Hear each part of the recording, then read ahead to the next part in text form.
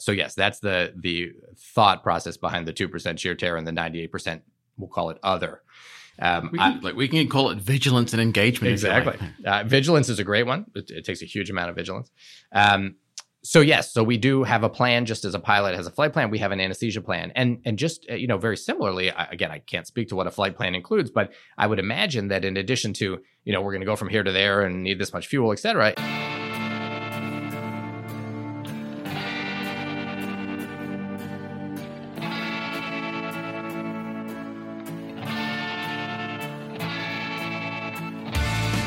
Welcome to Medical Murmurs Medical Student Edition, where emergency physician Dr. Paris Lovett talks with other doctors about their specialty, and we focus on career questions such as what their professional life is like and how best to get into a specialty and develop a career. If you haven't already, we suggest that you first listen to the main Medical Murmurs podcast featuring the same guest before you listen to this one. Today, I'm talking with Dr. Jed Walpole, an anesthesiologist and intensivist at Johns Hopkins in Baltimore, and the creator and host of the ACCRAC podcast, that's ACCRAC, on anesthesia and critical care. It's also, what are the contingency plans, right? What if X, Y, or Z happens? And that is also part of that presentation. So I expect the residents to say to me, all right, here's my plan. Here's what I am worried about in this patient. Here's what could go wrong. An easy example would be, this patient has a history of coronary artery disease. They're not having cardiac surgery today or tomorrow. They're having, a lap chole, or they're having a bowel resection, or they're having a, pancreatic surgery, or whatever it may be. But because of that coronary artery disease, I am concerned that they could have some cardiac ischemia. So here's my plan to prevent that, right? I'm going to keep their heart rate low. How are you going to do that? I'm going to do that with beta blockade. I'm going to have an Esmolol drip ready, et cetera. So there is a plan, and then there are contingency plans. There's what you're worried about and how you're going to prepare for those things in case they happen. Another obvious one would be, I'm worried they might get into some bleeding. I'm going to have blood typed, crossed, and ready. Then you might think, do I need to have it in the room in a cooler so that it's, 1 second away? Or is it safe to have in what we call the hemobank, which is kind of a Coolidge storage thing that's in the OR suite, but not in the individual room. So it takes another extra couple of minutes to get. This is all part of that plan. So that plan happens the night before. So we have that discussion. It's also a great opportunity to do some teaching. There are some of you always hear these classic stories of the attendings who will keep residents on the phone for, an hour and a half. I'm not going to name names, but I very, very distinctly remember having an attending that fit this description when I was a resident.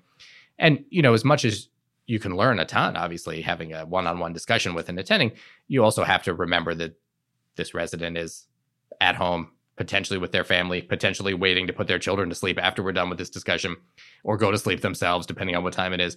And so, I think you have to be reasonable. So I try to, point out a couple of things on the phone, but tell them, we'll talk about this more tomorrow when we have all day together. So that discussion happens the night before. And then I will tell you that I'm a little, I think, unusual in the sense that I absolutely cannot start my day without working out. Almost always that's running. A couple days a week it's swimming. So on a typical day, I will wake up around 4:30 and I will go for a run, usually about 5 to 6 miles, depending on exactly how much time I have. And then I come back, shower. If my kids are awake, I'll give them a quick kiss goodbye. It's kind of right at the time they may or may not be waking up. My wife is usually still asleep, and so I don't see her. And then I drive to work. Again, I'm lucky. Baltimore's a great city that you can live very close to work. And so I have only at that time in the day, about a 12 to 14 minute drive to work. So I arrive at work about 6:45, get changed into my operating room scrubs, and then I go up to the preoperative area.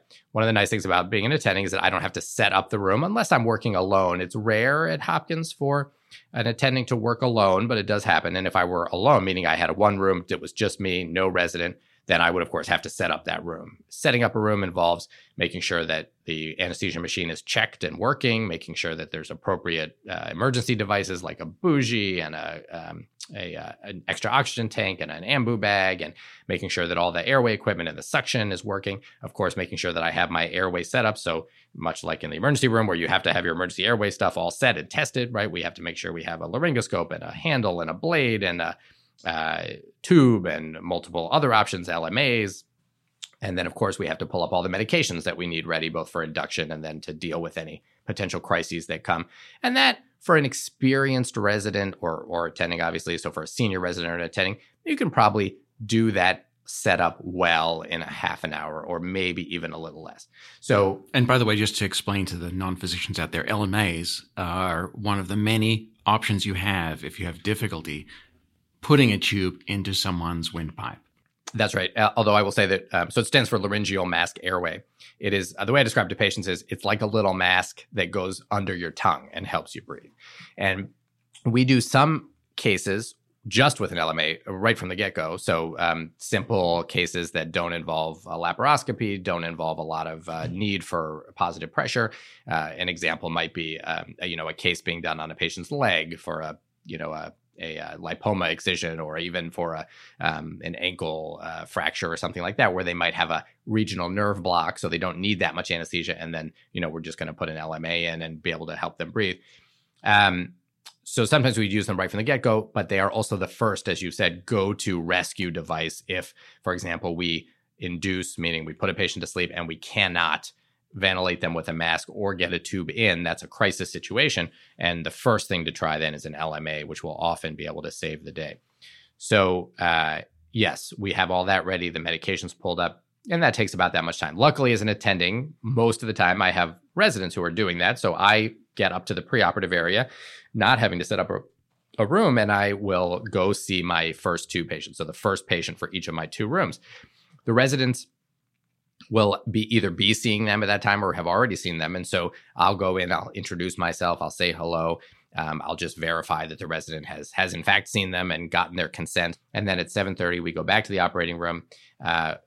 Ideally, my two rooms start slightly different times. So one resident may go back at 7:28 and the other at 7:32. And so, one will be putting on monitors and getting the patient pre-oxygenated, so letting them breathe some oxygen while I'm putting the breathing tube in with the other resident. And then I run to my other room, get the breathing tube in with that resident, and then I'll go back and forth helping them putting in the extra IVs. And if they need an arterial line or a central line, making sure all of that gets done. And that's how the morning starts. Then we give our residents a 15-minute morning break. So once they get settled in, I will come in what I usually do, and I'm sure this varies from attending to attending, but I'll come in to one of my rooms and I'll chat with the resident and do a little kind of real-time feedback. So of course, I always ask them, is this a good time for you?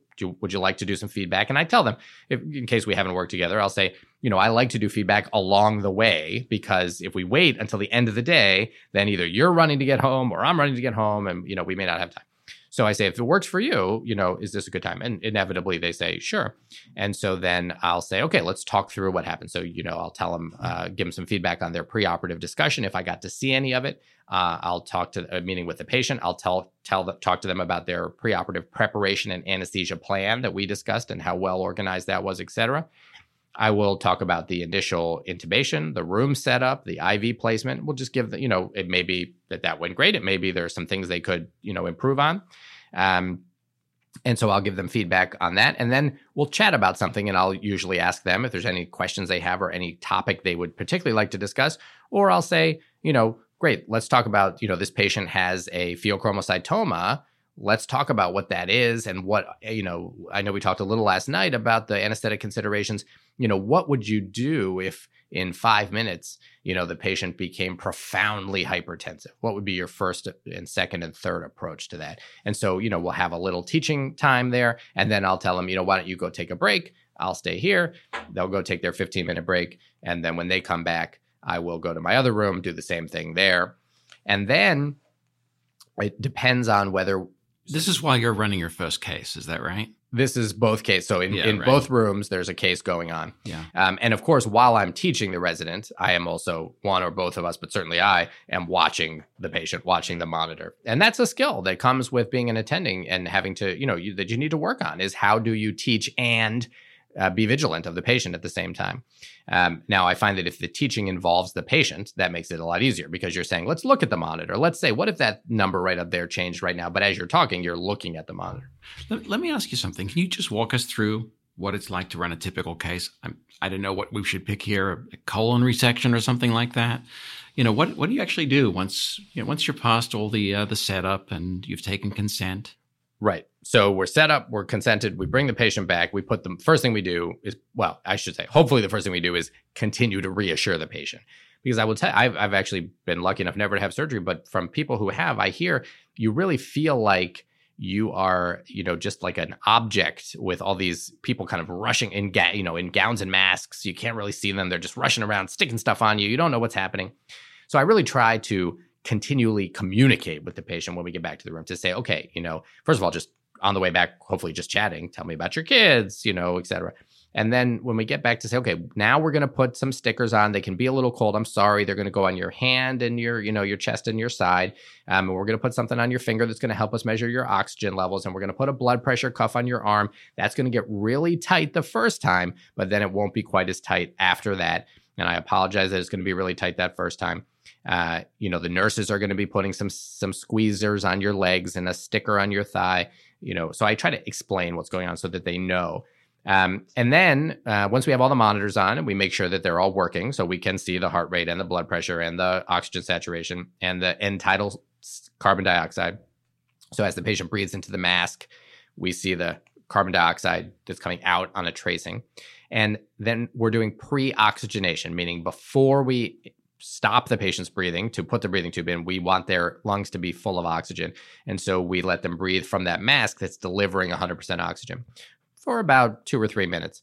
We can measure that oxygen, and so we know when their lungs are full of it. And then when the resident's ready and I'm ready, we will induce the patient, which means I will give medications through the IV that will both put them to sleep and stop their breathing. And then once that's complete, the resident will put the breathing tube in, obviously with my help and support if they need it. Once the breathing tube is in, we verify that it's in the right place. So we want it to be in the trachea, not the esophagus. You are listening to Medical Murmurs, Medical Student Edition. If you enjoy this podcast, don't forget to review us on iTunes and other forums. You can also visit medicalmurmurs.com and sign up to hear about new episodes. For the benefit of medical students who are thinking about anesthesia, one of the first things I'd like to ask about is who is suited to anesthesia? Firstly, if you're talking to students and you're trying to get a sense of who you think is going to enjoy it, who's going to flourish in, and who might do better in a different specialty. What's your sense? So I think you have to be there's several things. Anesthesia is I think of it as a very wide open field in the sense that you can be from a lot of walks of life with a lot of different interests and love anesthesia. And I'll give just some easy examples. You can do any kind of research in anesthesia, right? I mean, you would never go into neurosurgery and decide to do kidney research.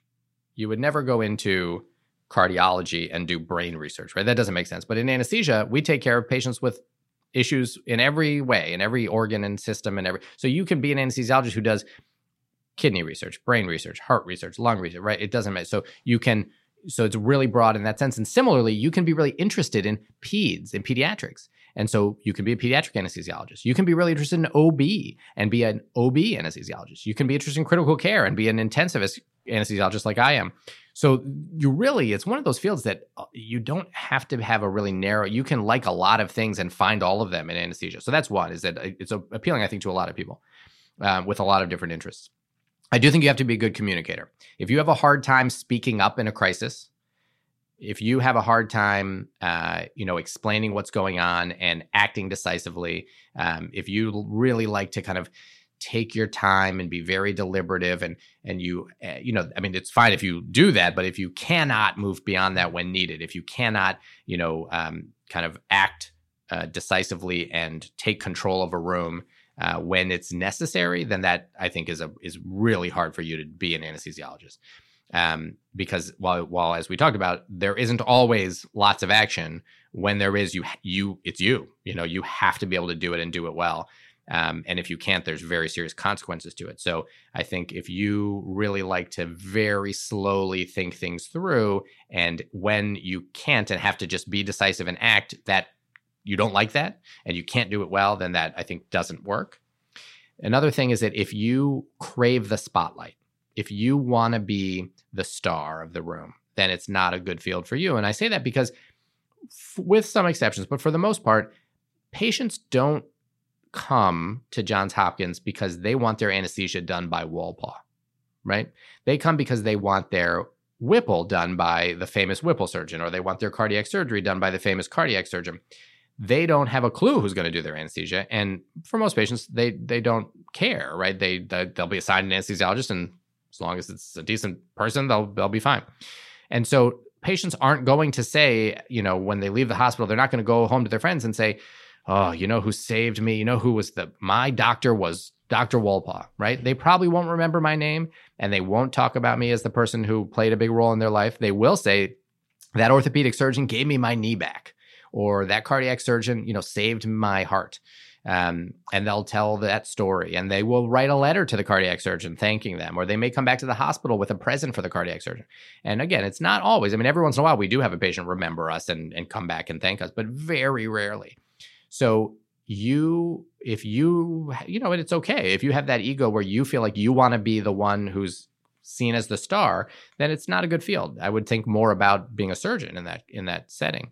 But if you are content knowing that you are really playing a vital role, but that is sometimes more in the background and not always going to get the overt recognition, then it can be a great field.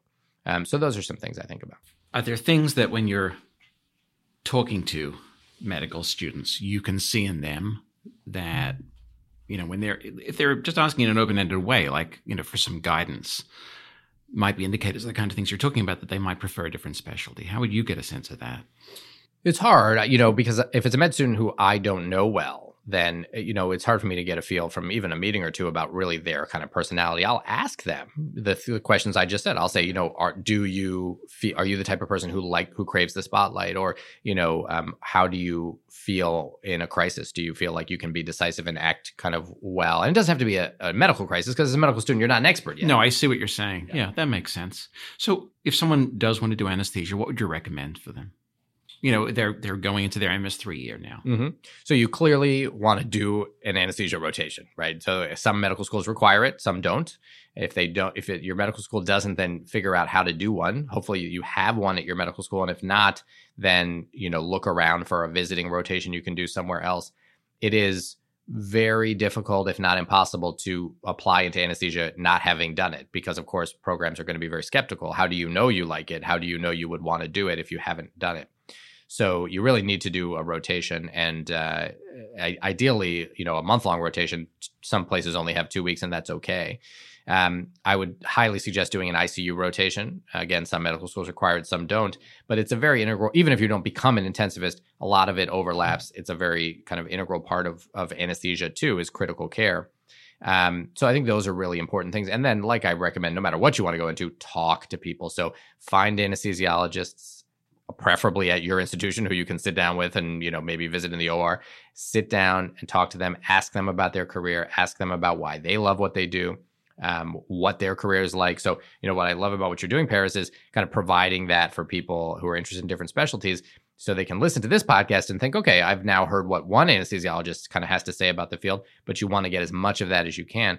I always tell people, like I said, the way where medical students are kind of taught is do your clerkships and then decide based on your clerkship experience. And I say, don't discount your clerkship experience completely, but don't decide only based on your experience. Like I said about emergency medicine, you're going to have an amazing time on your clerkship in emergency medicine. That doesn't mean emergency medicine is the right specialty for you. Talk to people, ask them what their life is like as an attending. Same in anesthesia, ask attendings, what is their life like? What do they do? What is their day like? What is their career? What pieces of their career do they have? So, for example, as you've mentioned, one piece of my career is doing anesthesia. Another piece is doing critical care. Another piece is running a residency program. Another piece is having a podcast. Another piece is doing some medical education research. So I have many aspects to my career. And that's something you can do in anesthesia. Maybe not as easy to do in some other fields. So you want to really talk to people and get a feel for what they do. What's going to make them successful at matching into a program? So as always, right, there are the basic things that while they probably shouldn't matter as much as they do, they do. So you do need to do well on your USMLE exams. You do need to do well in your clerkships, meaning you have to get whatever your school gives, honors grades and all that. You know, you don't have to have a perfect transcript and you don't have to have a 280 on step one, but you do, the better you do on the tests and the better you do in your grades, the higher chance you're going to have of getting interviews and potentially matching at, top programs. Again, I say probably shouldn't because standardized testing is just not a good way to tell if someone's going to be a good doctor. But, we get 1,000 applications for 25 spots. We can't go through 1,000 applications in detail and read every note and every letter and, interview every one of those 1,000 people to figure out if we really think they'd fit. So we have to use things that are more objective and easier to use. We don't fully rely. We don't, cut people out based on a score, but we use that data as everybody does. So there are going to be some red flags that are going to get an application put away from consideration. Correct. And there are going to be some green flags that get a lot of attention. What are some of the red flags? And if we're going to call it that, a green flag. So, red flags are going to be things like failing exams. So failing the USMLEs, failing a course. It's not an absolute red flag. Sometimes, and my advice to people is if you have failed a course in medical school, you have to explain that in your personal statement, because if you just leave it unexplained, then people will assume the worst. But if you explained it and there's a good reason for it, we have absolutely offered interviews to people who have failed a course when there's you had a family member who died, in the middle of the course or, something like that happened. And, we understand things happen, but you have to explain it or else there's no way for us to know. So, but those are relative red flags. Failing an exam, like a USMLE exam, failing a course. I'd say absolute, deal breakers, absolute red flags would be things like, having multiple professionalism violations, being on academic probation, those kind of things. Having a letter of, this is so hard to imagine it actually, but having a letter of recommendation that actually says, I I would not take this person. I've never seen that, but that would certainly be a major red flag. And then, a personal statement that is clearly not been checked, right? It's full of typos and grammatical mistakes, and it's clearly no one looked at it and helped edit it. That's just a bad sign. So those are some red flags. And then I would say major green flags would be the opposite of all of those, obviously. Certainly the biggest ones I think for us and anyone would be if we know you, right? So if you've come and rotated with us, or if you've rotated somewhere where one of our graduates who we know well has worked, if someone comes to me who I know and trust and says, I worked with Paris on his rotation at, my anesthesia department, and wow, was he amazing, And what is amazing? It's sure, to be honest, I probably care a lot less whether amazing, if they say to me, oh, he knew everything about the anesthetics. I don't care so much about that because I can teach you about anesthesia and which anesthetics to use and what the doses are. But if they say he worked so hard and he was such a team player, man, he was there for the team whenever anybody needed anything. He was willing to stay late if anybody needed help. He didn't have to be asked. He was just a pleasure to be around. I could imagine myself being on call overnight and just enjoying, having him in the OR and chatting. I felt comfortable with him. He was, just so, he asked questions when he had them. He wasn't overconfident. If he wasn't sure about something, he was comfortable asking. He was comfortable getting feedback, taking feedback. He was happy to get it. He sought out feedback.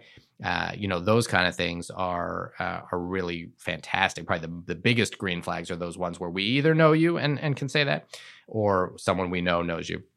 And then, it's nice to see lots of great grades. It's nice to see great letters. It's nice to see a really well-crafted personal statement. It's nice to see impressive research, though, it's not a deal breaker if you don't have a first author publication. Obviously, many people don't at this stage. And it's nice to see, solid extracurricular activities. We are skeptical of somebody who has done a lot of research and has done no volunteer activities, right? So what that suggests, and maybe it isn't for everybody, but what it suggests is this is somebody who decided they were going to prioritize their own research and, kind of buffing up their CV, but they weren't going to spend any time helping those in need. They were going to spend all their time doing the research, right? Whereas it's much more impressive, I think, to have a few less publications, but have spent some time really helping those in the community. Once you've gotten through residency, and you're building a career, and let's maybe not even say once you're through residency, let's say you're in a residency and what you're looking to do is to build a career that is both successful, according to your own lights, and satisfying and builds longevity, what would be your recommendations for someone building that kind of career in anesthesia or critical care? So I think the first question you have to ask yourself is, do I want to be in an academic practice or a private practice? That's kind of the, I guess really the first question is, do I want to do a fellowship or not? And most of our residents do, not all. It's fine to not. And then either way is whether you want to, either from a fellowship or direct from residency, go into private practice or go into academics. It's very, very rare these days to go straight from residency into academic practice. It happens, but it's rare. So if you're going to go into academics, you almost always need to do a fellowship. Not so for private practice, you can do a fellowship. You can also go straight. And so that's a big question. Obviously for me, I very much feel fulfilled in academic practice with all the different pieces that we talked about that are part of my career. But I have folk graduates who I'm still very much in touch with who are amazing anesthesiologists who are in practice and love it, and they get just incredibly dynamic cases. They do a lot more work on their own because they don't have residents, so they do work with CRNAs. And so it's a very different experience. Personally, I would miss the teaching of residents as well as some other things, but that's fine. Some people love private practice. So that's just a decision you have to make. And again, like any decision, I think you have to talk to people in private practice, talk to people in academics, ask them about their careers. What does it look like? Why did they make that decision? And then, make the decision. The nice thing is it's not a permanent one. So either way, if you go into academics and you don't like it, you can always go to private practice.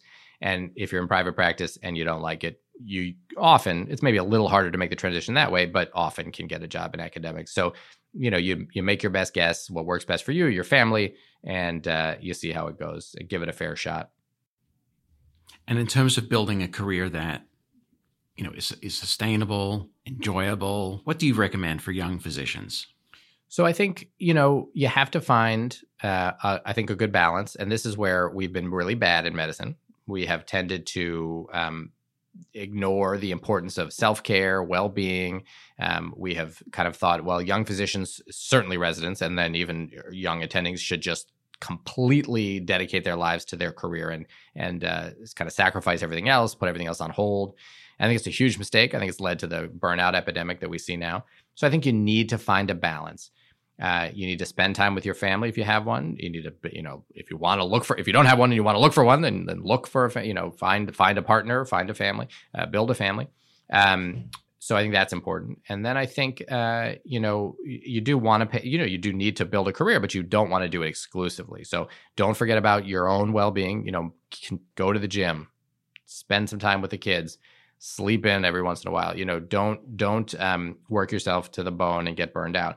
But you do want to figure out what you want your passion in your career to be.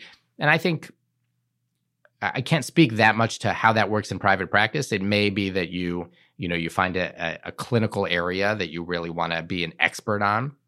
But I can tell you that in academics, it is partly that you're going to have done a fellowship, and so you'll focus in on cardiac or OB or pediatrics or intensive care. But then also you're going to be doing something scholarly. So you're going to be doing some sort of research. So finding projects that you are passionate about and love, and then deciding, do you want to get into education? Do you want to be in a program director type position? Do you want to be a kind of clinical expert? Do you love quality and safety work? And you can imagine kind of leading that aspect of things and being, maybe the quality and safety director for a department. Are you interested in the business side of things? And that's another thing I should have said for private practice. You obviously could think about, I believe you have an MBA. You could think about either getting an MBA or even just getting involved in the business side and helping run a group, and in academics too. How, could you think about thinking about the medical operations side of things? We're very lucky that we have an incredibly robust infrastructure in all of these areas here. So our residents have the ability to kind of look at a medical operations research core area, a quality and safety core area, a medical education core area, and look at all these and think, oh, I want to pursue that or that or that. So I think you need to think about these different areas and decide how you want to focus. I think if you stay too broad and not focused, it's a little hard to really find a passion and a niche. And one of the things that I think gives satisfaction and helps people thrive and grow in academic medicine is having that niche and feeling like an expert in an area. It's really nice to feel like you're the go-to person for a certain area. It helps you grow professionally. It helps you get promoted. It helps you get invited other places to give talks and to meet people and to present at conferences and both learn from and teach your colleagues. And that's an exciting way to, I think, find fulfillment in a career. So discover your special superpower. Exactly. Looking at the last 10 years or so, how do you think that anesthesia has changed the most? And what do you think is the most exciting change that's coming up now? So the biggest change, well, I should say, I haven't, this is farther back than 10 years. I think but one of the big changes that we certainly see is movement more toward a team-based model. And what I mean by that is that there are fewer and fewer anesthesiologists who are just in an OR all day, every day alone, taking care of a patient. It's much more in an academic setting, supervising either residents or CRNAs, and in private practice, supervising CRNAs. And I should say, in Maryland, we only have CRNAs, but in other states, there are also AAs, which are anesthesia assistants. So CRNAs, certified registered nurse anesthetists, AAs, anesthesia assistants. So you, as an attending, have multiple. And these rooms. are the equivalent of nurse practitioners and physician assistants in other disciplines. That's exactly right. So you, if you have residents, you can only have 2 rooms. If you have CRNAs or AAs, you can have multiple rooms that you're supervising. And so that is more commonly happening. That's a change that's been coming for longer than 10 years, but certainly is more and more that way.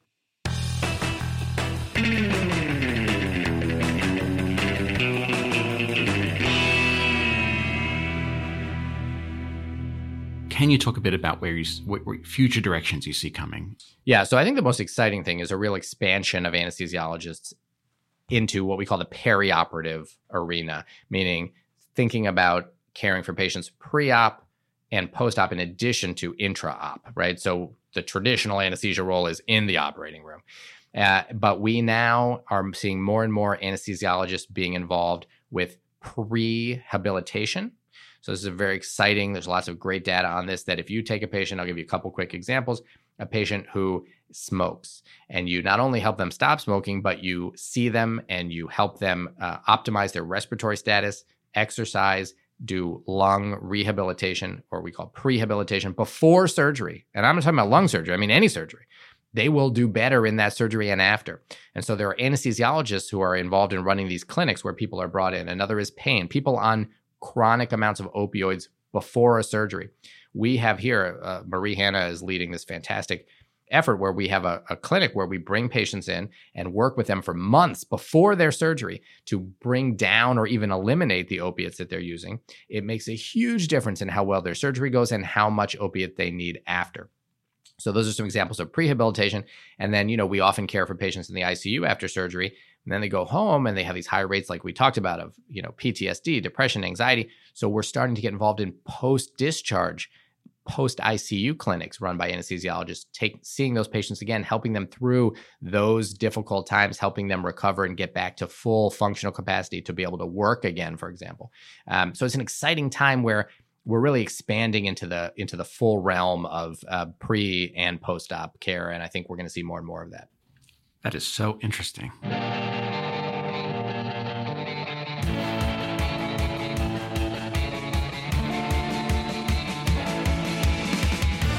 This is Medical Murmurs, Medical Student Edition. You have been listening to my interview with Dr. Jed Walpole, an anesthesiologist and intensivist at Johns Hopkins in Baltimore, and the creator and host of the ACRAC podcast. That's ACC-RAC on anesthesia and critical care. This podcast was focused on career issues of interest especially to medical students and prospective medical students. I suggest you also listen to my interview with the same guest on a wider range of questions for a more general audience. Check it out.